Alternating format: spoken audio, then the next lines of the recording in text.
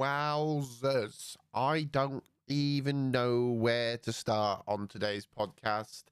Hello, guys. My name's Dupe, and welcome to this episode of Dupe Scoop. And this starts the new save over at twitch.tv/Dupe, where we are over in the MLS of all places.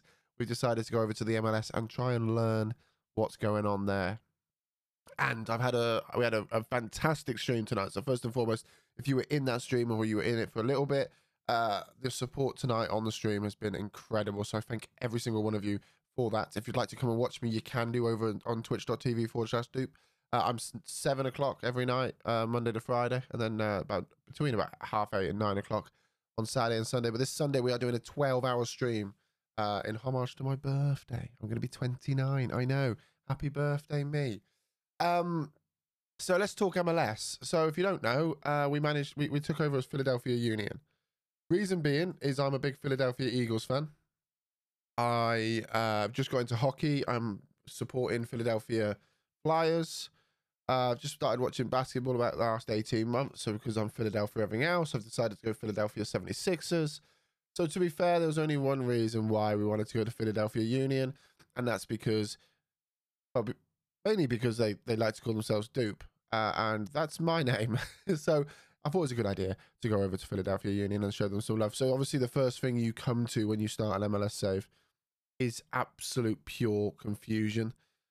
Normally what happens is when you go to any save across the world, your personal assistant will give you a little list of rules and regulations and registration information.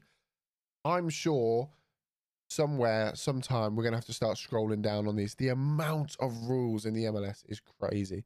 But please, one thing I will say, do not let that put you off.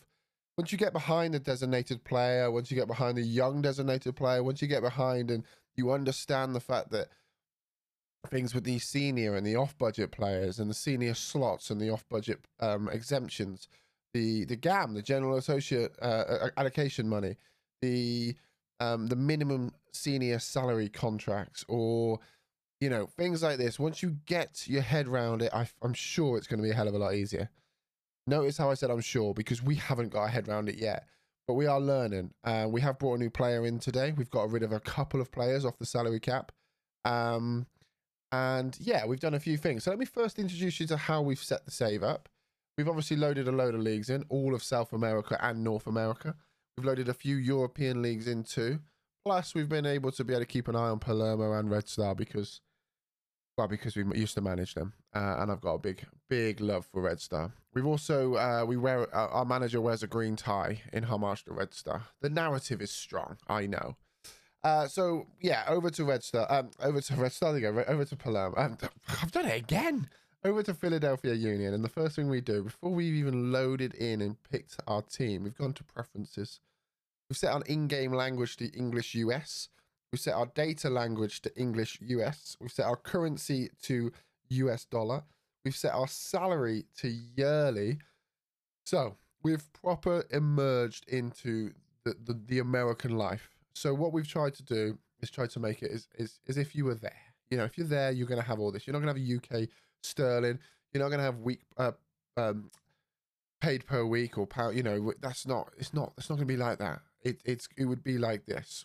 So the first thing we went and did is we had the expansion draft. So an expansion draft takes place when a team comes into the MLS and they expand the MLS, so to speak. So that's Austin in this one.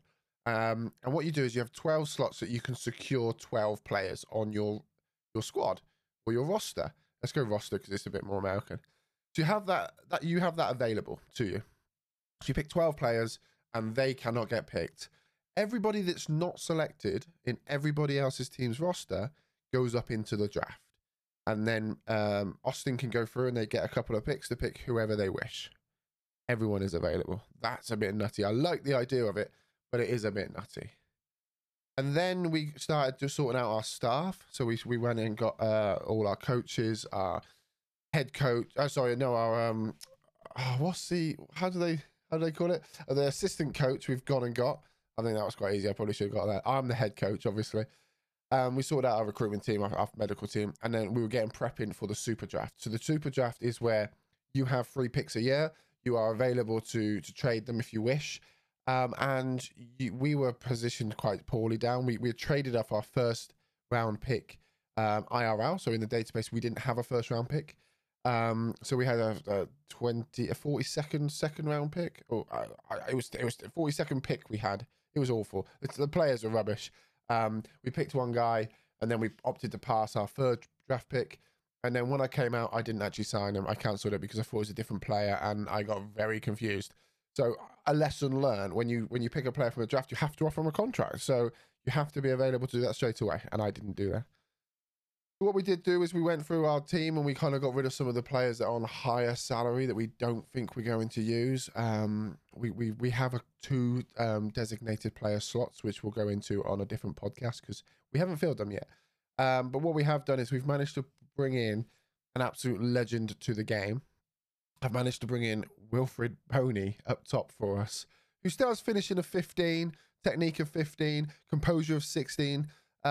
His strength is 18, which is grand. His work rate's 9, his positioning's 4, his acceleration is 9, natural fitness 4, stamina 9. Why did I buy this guy? But he's come in straight away as our best striker. So I'm hoping the system that we're going to play is really going to play into his hands, and he's going to get a couple of goals or two. I also managed to just extend Andre Blake's contract. It's a Jamaican goalkeeper who's clearly the best goalkeeper in the league. So we've managed to extend his contract for a while.